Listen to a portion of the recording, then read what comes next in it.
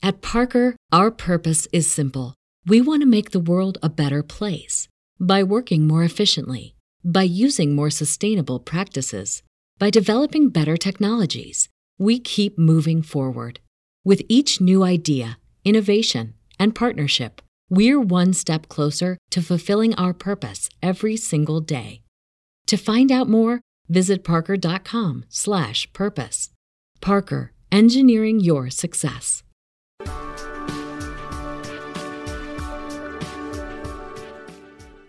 Hello, I'm David Evans, and this is the media series from Wolves Fancast.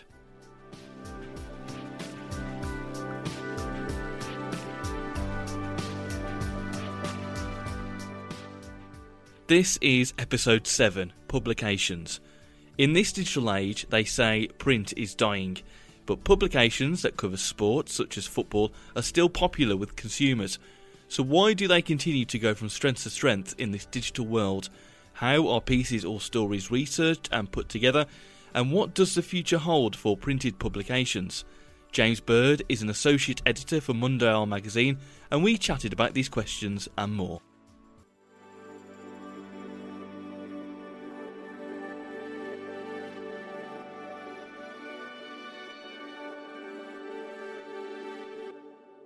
Tell me a bit about your career into getting into when you got into Mondial. Mondial. I mean, Mondial. No one can say it. We can't say it either. we say it, but I say Mondial. So, did you always want to work as a writer, or would I be saying right that you were probably more of a writer in your role? Yeah, I mean, my role. We're seven. There's 7 of us at Mondial. Yeah. And the magazine is, the thing that we care most about, and it's our calling card. But we also, other than doing the magazine 4 times a year, we also do sort of like creative work for brands and people. Okay, yeah. So in terms of the magazine, I'm a writer and an editor on the magazine. And then I'm sort of work on the creative side of things as well. I know that sounds really lame, working out on the creative side of things, but like we work, we're a magazine and we work as a sort of you do the colouring in. That's what smudging, colouring, all those bits. And did I always want to be a writer? I don't know. I mean, yes, probably. At school, I'd say that English was my best lesson because you could make stuff up. Okay. You don't have to revise really with English. You can make things up, can't you? Yeah. When you write, if you're answering maths, you can't make that up. If you don't know how to do the equation, you're fucked. With English, you can sort of make it up. You can pretend that you've read it. So I was good. I was always good at English at school. I did English at uni. I went down to. So I'm from Wolverhampton, from Purton, and I went down to University in London. Did that for 3 years and probably didn't do as much work as I should have done. But I think moving to London, really, it sort of opened my eyes up a bit more. And after graduating from university, I was working as a chef, just in a dead normal restaurant. I was working as a waiter as well, sort of just getting money, as everyone knows, London's so expensive, and for someone, yes, I think I did still want to be a writer at that point, definitely, but unless you've got an in, it's very difficult. The vast majority of people that I meet in the industry have parents who work in the industry, have uncles and aunts who work at publishing houses, or their next door neighbour, I don't know, fucking invented GQ. Do you know what I mean? It does feel like an industry that, if you can get an in or right place, right time to get an opportunity. Yeah, it's very much that, and especially if you're from Wolverhampton and your dad's a teacher and your mum's a nurse, it's difficult to get into the industry. Yeah. But I started my own little magazine about 5 years ago now. It was a creative writing magazine. And it was supposed to be a big fuck off to academical poetry and creative writing. The idea was that it's, we both know concentration spans now. It's difficult. Reading a book is difficult. You just start messing on your phone, listen to a podcast, switch TV on. There's so many different things. So the idea of this was that it was short and easy to read, like a smartphone. So it was a 1-page sheet. folded into 16 panels. Each panel had a different piece of writing on. Yeah. Came out every 2 weeks, cost £2. The whole thing was that it cost less than a pint. That was the whole thing, writing for less than a pint. And it went really well. We were printing it ourselves on a printer. Me and this American guy I was running it with. All of it came from our own money. We put £50 in each. And across 2 years, we did 38 issues and printed like 350 writers. I think we worked it out that no other like publishing house in the world had printed that many people in that period of time.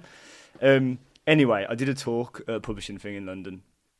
This was when I wanted to finish this thing. You don't make much money selling poetry. I was still working. I was still doing 60 hours in a restaurant whilst I was doing this. Anyway, did this talk. Yeah, poetry for £2 every 2 weeks, brilliant. Fuck off to blah blah blah blah. And 2 guys came up to me at the end and went, "We don't usually like these kind of things, but that was really good." I was like, "All right, cheers lads." And they were like, "Yeah, nice to meet you. We do a thing called Mondial." And I was like, like the magazine Mondial. Yeah. Anyway, it was Seb and Dan who were the 2 founders, and I stopped doing the magazine and didn't speak to them again for about 2 years.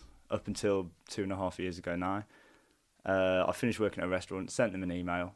They asked me to write something. It was about something called the Anglo-Italian Cup, which was like a fucking mad tournament that started in the 70s. It was past my time, but I hear about it so much, I'm like, bring that back. Just bring it back. It was insane. Like this guy called Gigi Peronacci started it, and you had fucking like, I don't know, you had Swindon going out to fucking Napoli on a Tuesday afternoon and losing 9-1. It was chaos.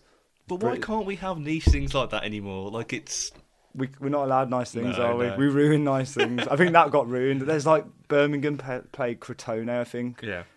And it was just a bloodbath. I think there was like 10 injuries. Manager coming off with like a fucking sword in his head, basically. Anyway, so I wrote this article and they liked it.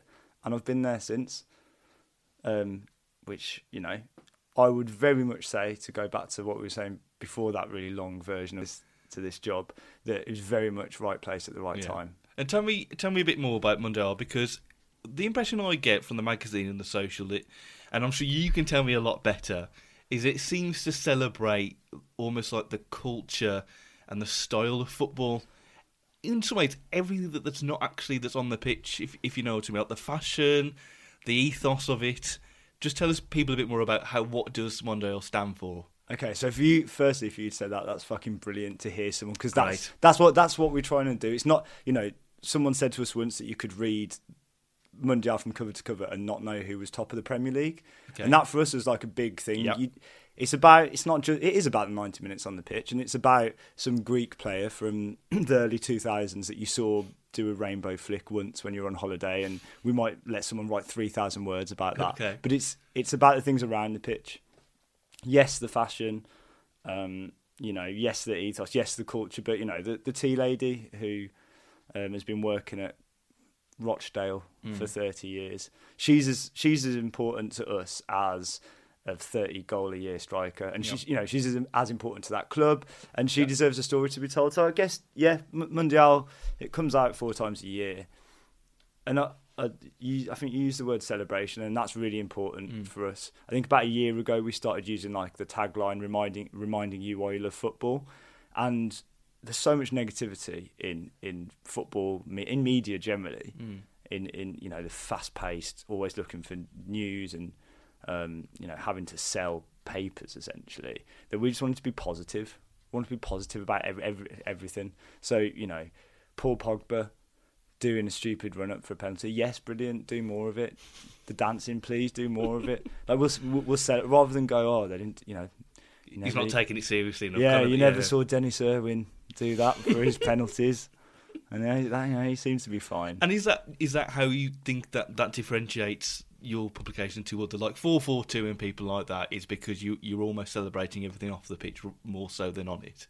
I think so, yeah. I think so. One thing that definitely allows us to be different to, for instance, 442, which 442 is great.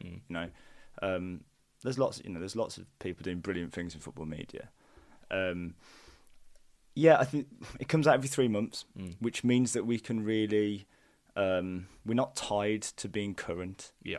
we're not tied to commenting on a game that happened last week, and that allows us to explore a bigger variety of subjects. So this issue, I went to Cornwall to interview fishermen just to find out what the football culture is. Is there any football in Cornwall? Yeah. Is it just kids surfing and catching crabs and sandcastles? No, like, is there a football culture? And yes, there is. So we'll celebrate that.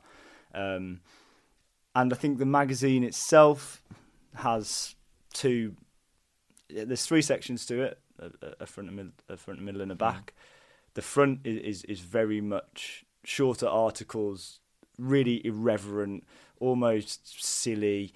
I guess, it takes a lot from our social media output, the front section. Like, they're small bits that you can dip in and out of. Like, you can read 2 pages and go back to it 3 weeks and still be fine. And then the middle section is where we let the articles breathe, And it's almost like evergreen content. It's something like you say, it's not relevant in a moment, so you can just go back to it even in like a year's time and read that again. I hope so, yeah. I think that's the point. And I mean, if you're going to be doing a print publication, it has to be something that people want to keep and people go back to. Otherwise, there's no point.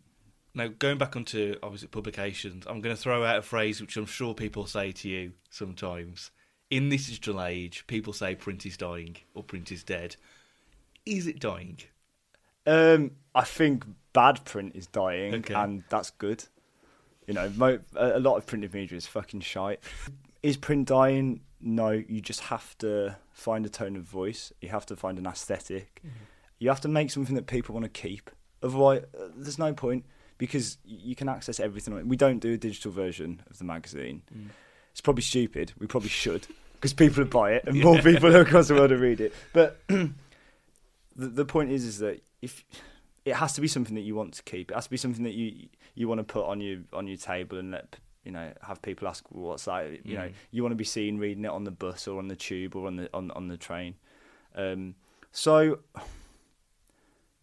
print isn't dying if you're doing something that's worthwhile and something that really hits on a tone of voice and finds a niche. The word niche is a bit lame, but like, if you have to do something that people want to keep, otherwise there's no point, because it'll just get thrown. What's the point in spending?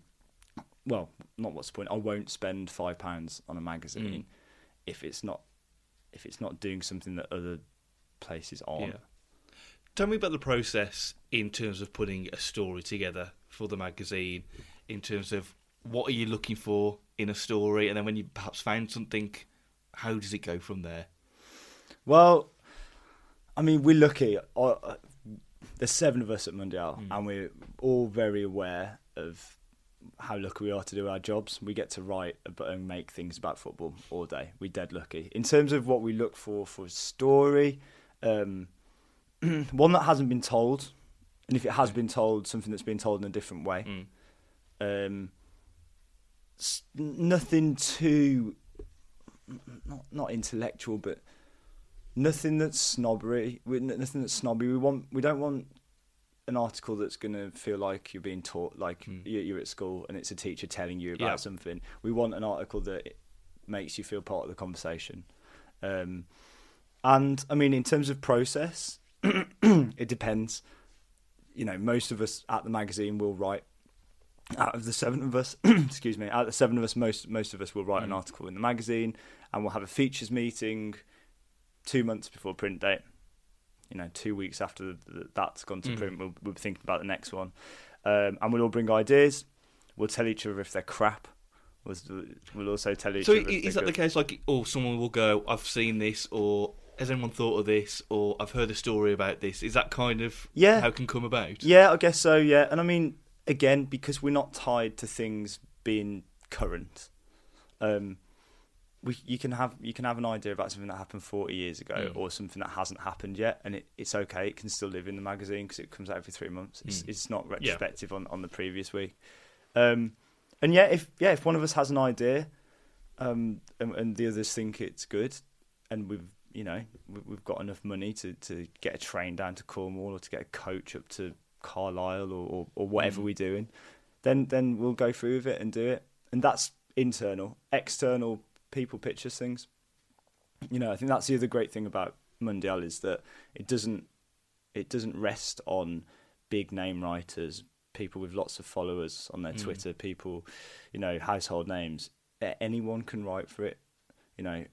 There's plenty of people who have had their very first article printed in Mundial, because as long as someone cares about what they're writing about and has a bit of fun with it, we'll listen. So getting pictures is really exciting because it teaches us something new all the time. If it was just the 7 of us in the office writing, it'd be stale and it'd be almost like we were writing a magazine for ourselves, which in a way we are. But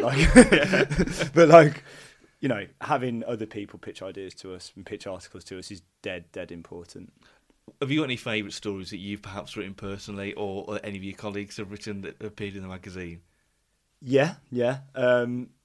Owen, who is, I don't know his official title on the magazine. Oh, we're just going to check the magazine just in case. Yeah. What is his features editor? Owen's one of the bosses. He's great. He's from Wolverhampton as well, actually. He's from Bridgnorth. Born and bred. Yeah, we like it. Yeah. We've got to have those little pockets of us somewhere. He wrote an amazing. He did an amazing interview with Steve Bull, which is when it's on it's on our website now, and whenever we put that out, we have hundreds and hundreds of people in it. It's fucking amazing. It's so good. It's bully. He comes across so well in it. It's brilliant. And Owen also wrote another of my favourite pieces, which is about Ronaldo, a Fenomeno, the original Ronaldo, which there's some of the imagery he uses in it is tapped, insane, but so clever.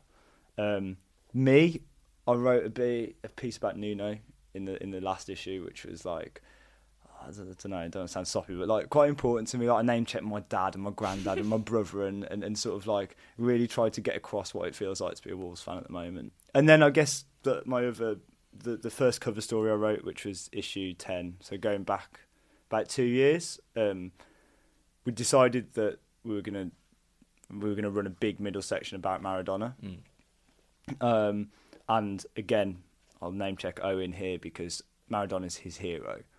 And fair fucks to Owen, he gave me the cover story to write, which I still don't know why he did that. It was so kind of him. He's a kind man, but that was beyond. I'm amazed he let me do it. But anyway, I had this idea that I'd just go to Naples on my own for 3 days and just walk around talking to people about Maradona.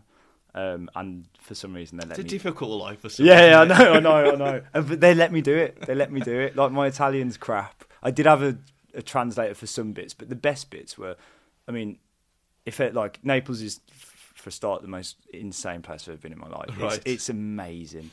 It's got its own rules, its own laws. You can straight away see why Maradona and Naples sort of hit it off so well. And I'd just be walking around and there'd be a carpenter, 2 blokes with a bottle of Peroni and 2 prosciutto rolls. And it all sounds made, but everything was real. It sounds made up and cliche, but it just happened. Didn't look like it was on a postcard. Yeah, if that makes sense. Yeah. And so I'd walk in and I'd say io un giornalista inglese, which means I'm an English journalist, and I'd say scritto un articolo about Maradona, and then straight away just go and just give you so much amazing such anecdotes and stories, and it's almost like they were making them up, but they weren't. Maradona was walking down the street one day and he kicked me the ball. I was walking with my dad one time and he jumped, all these mad stories. But it felt real. It didn't feel like you say. It didn't feel like they were making it up. And there was a weird. There must have been a kind of an excitement of, wow, this is not from a journalistic point of view, just from a general story point of view. This is amazing. It was, and it was one of those ones where I knew as I was writing it, as I was doing it, that it was going to be a special piece, just because of the things that people were saying. And if anyone wants to go anywhere to experience somewhere, and you go to Naples, it's insane. It's a crazy place.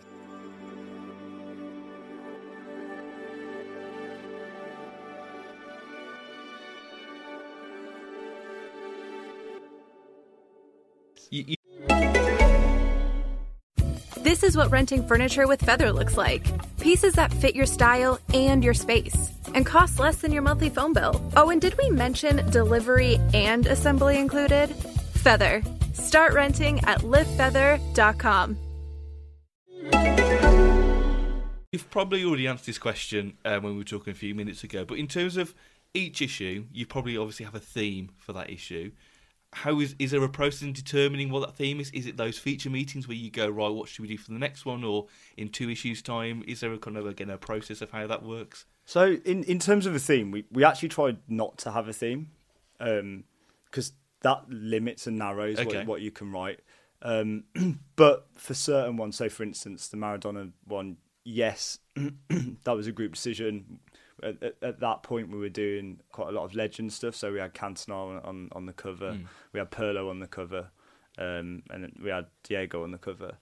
I mean, it's pretty flexible and pretty fluid. Like, we're 7 mates making something that we really like. We don't have any investors or any owners.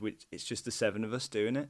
So we don't have to answer to anyone. So if, for instance, the previous issue we did, like, for the first time we did a middle section, which was like a review almost of 2018. All the timeless articles around it, but we had a middle section which was, just looking back at the things that people probably hadn't forgotten about 2018, but things that we wanted to remind people about. And I guess like we can dictate what we do. We can chop and change it because like I said, there's no one's telling us what to do. So, and we might go back over something you've said before, but is that why what that makes a printed publication so special in a digital world? It's because it can be timeless. It's something you can find.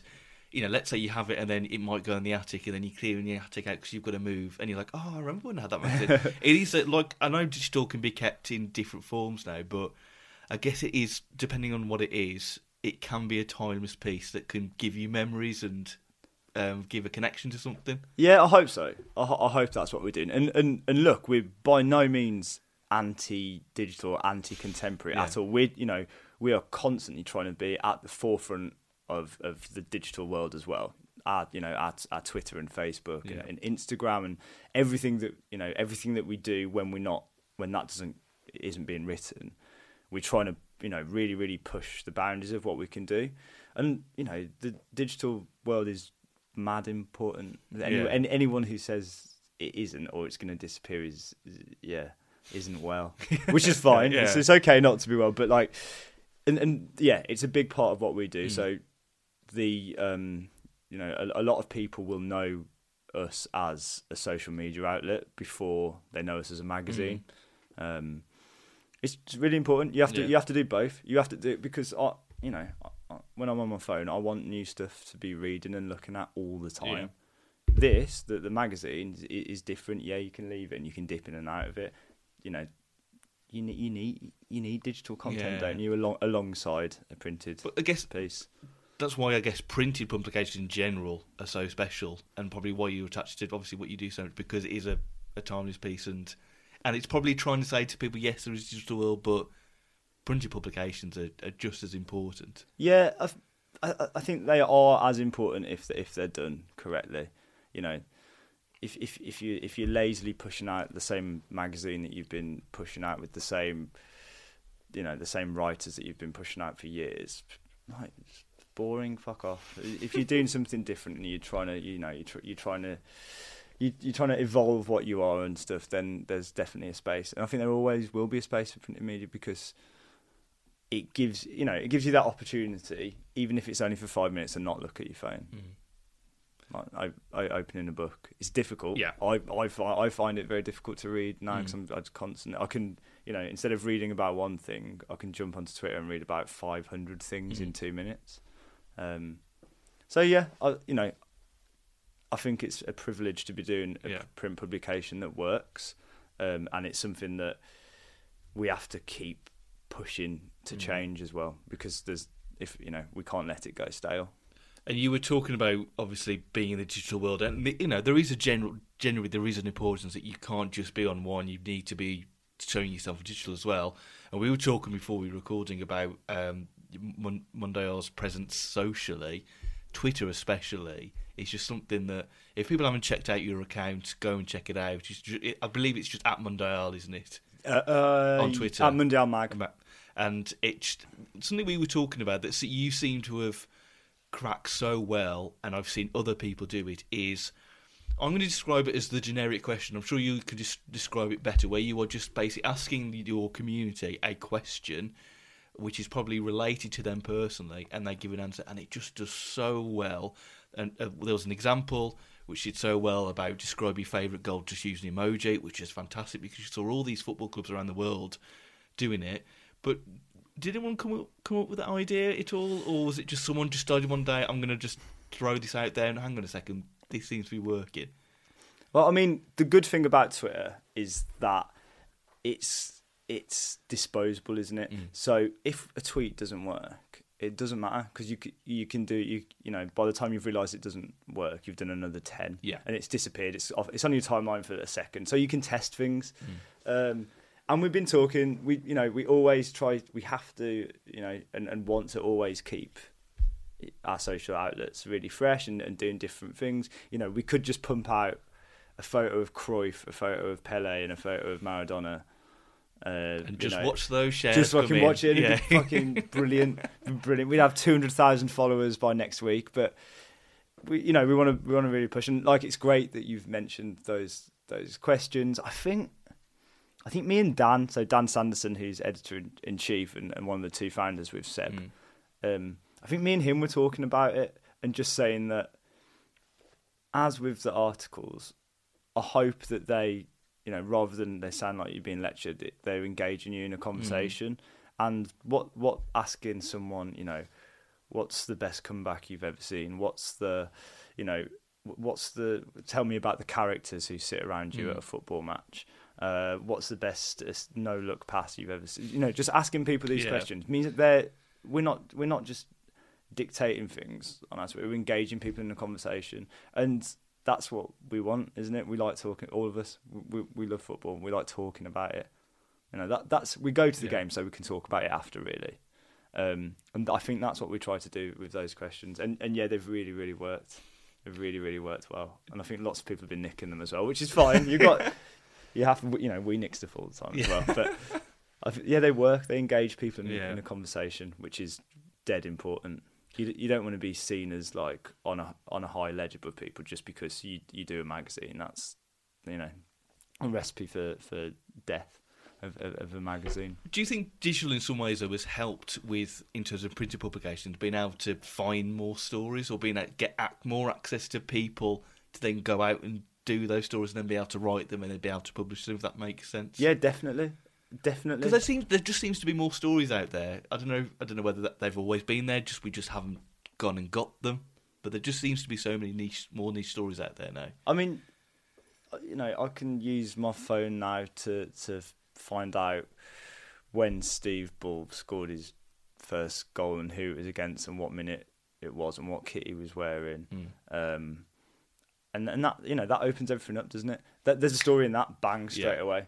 Let's talk to Steve Bull about his first goal and what boots he was wearing. I'd love to know what boots he was wearing and how he laced them up, and whether he had his shirt tucked into his shorts and whether his socks were pulled over his And the internet allows us to do that, doesn't it? It means that bang, straight away you can find a story in anything. And in terms of sort of pieces that we do that aren't UK based, so if we're lucky enough to go to Norway, if we're lucky enough to go to Italy and to write something, it means that you can connect with people straight away. You don't have to go there blind. We can write now. I can write on my Instagram, I'm going to be in Bergen next week. Does anyone want to talk to me about Brann Football Club? And you'll get people go, yeah, and then you get people, tag people in. You've already got a little mini community there around the article, the story that you're writing. Yeah. You've got a little community there straight away. So, yes, it helps. If there were people listening who wanted to get into a role that you were doing, working for a magazine, perhaps more print-based, because there's a lot of still print journalism degrees out there as well, or generally working some kind of football capacity in kind of the world that you work in, what kind of tips or advice would you give people? Pester people. Yeah. If someone doesn't reply, keep emailing them, keep knocking on the door. It's a fucking difficult sector to get into. But there are spaces. And if there isn't one, fucking make one. So if you want to be a writer, keep writing. Just keep doing it. Start a blog. Start a Twitter page. Write down your thoughts on there. Start doing, say, I'm going to do match reports on every game in the English League on a weekend, all in 220 characters on Twitter. Bang, that's an idea. Fucking just do it. And it's difficult around other jobs. Before I got this, and when I was doing the magazine that I was running before, 60-hour jobs, and it's difficult. It's really, really difficult. But just pester people. So if you want to, if you know a second language and you want to do translations for a football club or a magazine or a video company or broadcast, like anything, tell people. Go say, hi lads, I can speak Spanish. I noticed that you had an interview with X person. I could be a translator next time. If you want to be an illustrator, if you're dead good at drawing at school, keep writing. Start an Instagram. Put a hashtag on it. Put hashtag WWFC on it, and fucking draw Helder Costa, and people will tap that hashtag, and someone will see it. Yeah. So I think, I don't know. It might not sound very helpful to say pester people. Yeah. But that's honestly, if your mom or dad or whoever isn't already in that industry and you have that helpful leg up, just really hammer people, pester people, because they can only say no. Because I guess one of the things we've got in this series, for all the people we've spoken to in different roles, the generic thing I get when we get to this question is kind of perseverance, but also dedication in the sense of, if you really want it, you're going to have to do it without being paid and do it off your own back to get something. And I guess that's a sense that's always pushed home in terms of, if you really want it, you've got to put it in your hours yourself with little return sometimes as well. I think yes, that's the case. And don't get me wrong, it's so it's really difficult to one at the moment, whatever you do, unless you're working in the top fucking 5% of jobs, whatever, it's difficult to get enough money to fucking do all the things you want to do anyway, let alone then pursue a writing career, or you want to be a video, you want to be a television show host, football TV show host. It's difficult. It's really, really difficult. And I think saying persevere can sound a little bit elevated and a little bit lofty, because absolutely bang on. Someone can go, I already persevere in the job that I do for 60 hours a week. Yeah. So it's, and the other thing is, don't get down with yourself. I reckon when I was the 2 years before I was working at Mundial, where I was working as a waiter in a restaurant, which was great. I loved working in that sector. It was fun and the camaraderie. I was getting really down with myself. I was like, this is never going to happen. I've always wanted to be a writer. Don't just understand that at some point you're very likely to get a break. It's like watching a game, right? Even Newport against City today, they'll have had 2 or 3 chances in that game. It's whether you take them. Yeah, and it only takes that one chance. You need a bit of luck as well. You need a shed load of luck. Yeah. I got lucky that someone replied to an email that I sent. So do as much as you can outside whatever job you're doing. If it's not the job that you want to be doing, don't get down, because you might get a chance, you might not, and luck. You just need you need a lot of luck. Yeah. So. Before we kind of finish, a couple more questions. I just want to go back on Mundial, and when you were putting the magazine together and you started sending issues out, has there ever been a moment, or was there a moment where all of a sudden you thought, hang on a second, something's happening here now, this is clicking? Has that ever happened, or has there been a moment where you thought, people are responding to this now? I'd say there's lots of little ones of those, and has been. So I've been at Mundial for nearly 3 years now, and it was running for a year and a half, 2 years before that. I think a big thing for us was getting a distributor for the magazine. So previously we'd just fucking call up shops and say, we've got this football magazine, it's really nice, will you sell it for us? No. Right. No, okay. we won't sell it for you. So we got a distributor, which really helped, which meant that it was going on more shelves, getting into more people's hands. I would say we've expanded a lot in the past 2 years. We've gone from 2 people full time to 7 people full time. I think it's been lots of little things. And to be honest, right, yes, it needs to sell because we need to make money and you know, we need to be able to get the tube to work, or I can buy a chicken Kiev for dinner.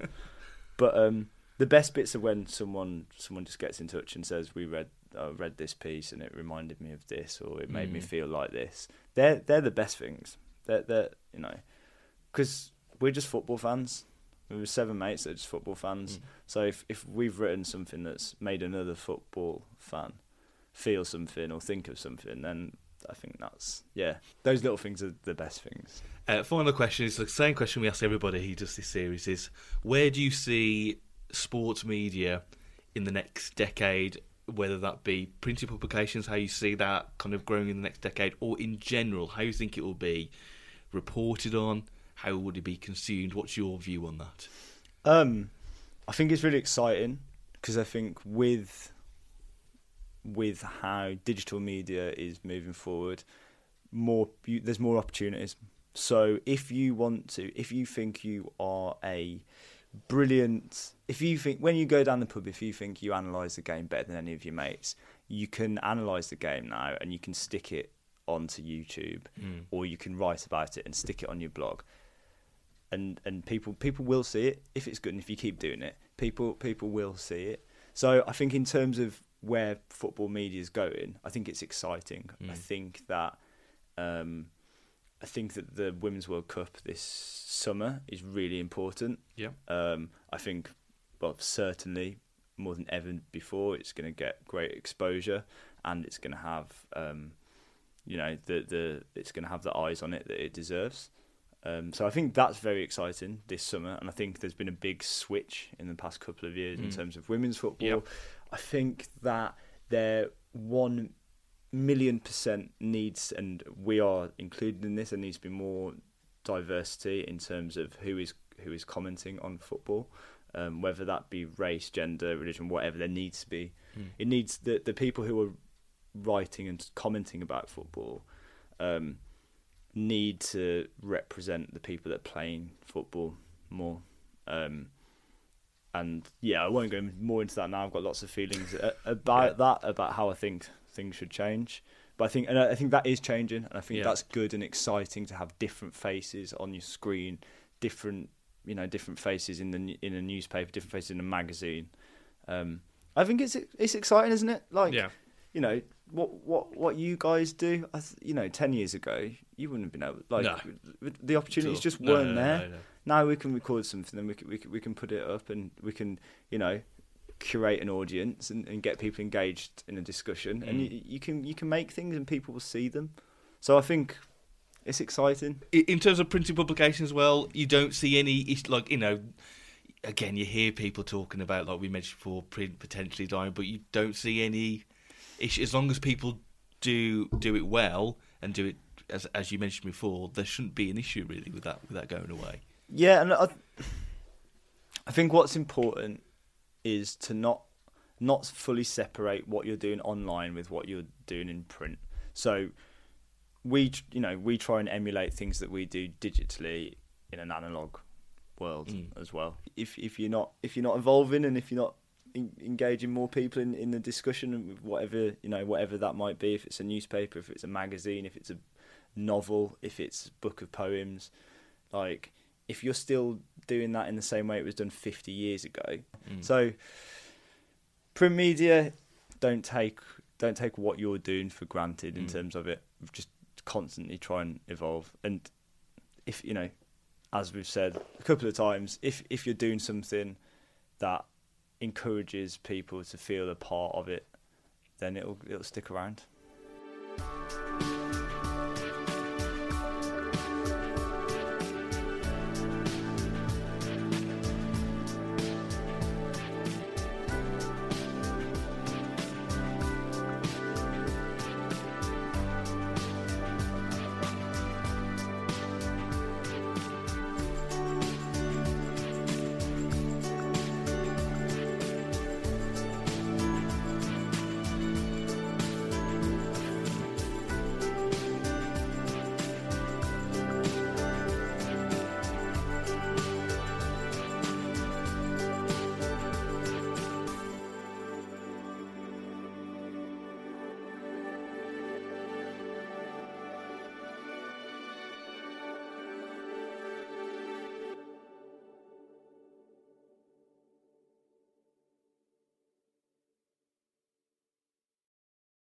At Parker, our purpose is simple. We want to make the world a better place by working more efficiently, by using more sustainable practices, by developing better technologies. We keep moving forward. With each new idea, innovation, and partnership, we're one step closer to fulfilling our purpose every single day. To find out more, visit parker.com/purpose. Parker, engineering your success.